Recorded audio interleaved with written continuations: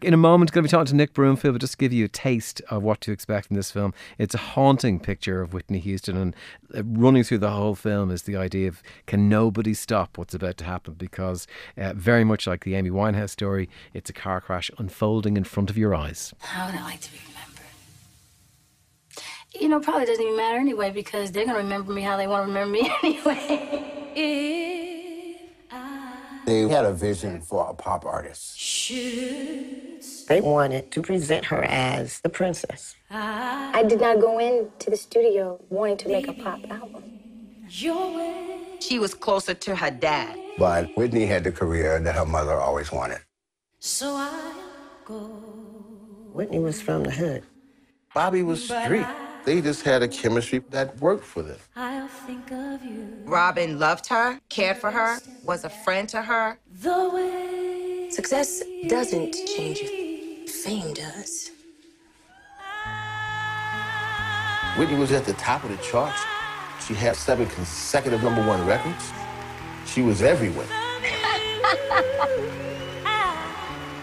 Her favorite saying was, "Can I be me?" I have made all these people happy. Thank you so much. And I still can't be me. Can I be me? Whitney Houston actually died from a broken heart. You gotta know who you are before you step into this business. You probably wind up being somebody that you don't even like.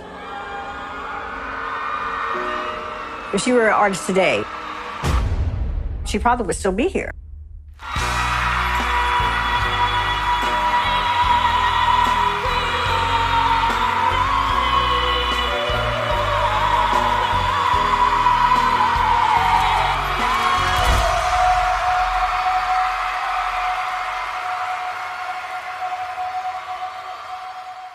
I'm delighted to say I'm joined on the line now by one of Britain's most acclaimed documentary makers, Nick Broomfield. His latest film is called Whitney, Can I Be Me? All about the life and career of Whitney Houston. Hits the big screen this Friday.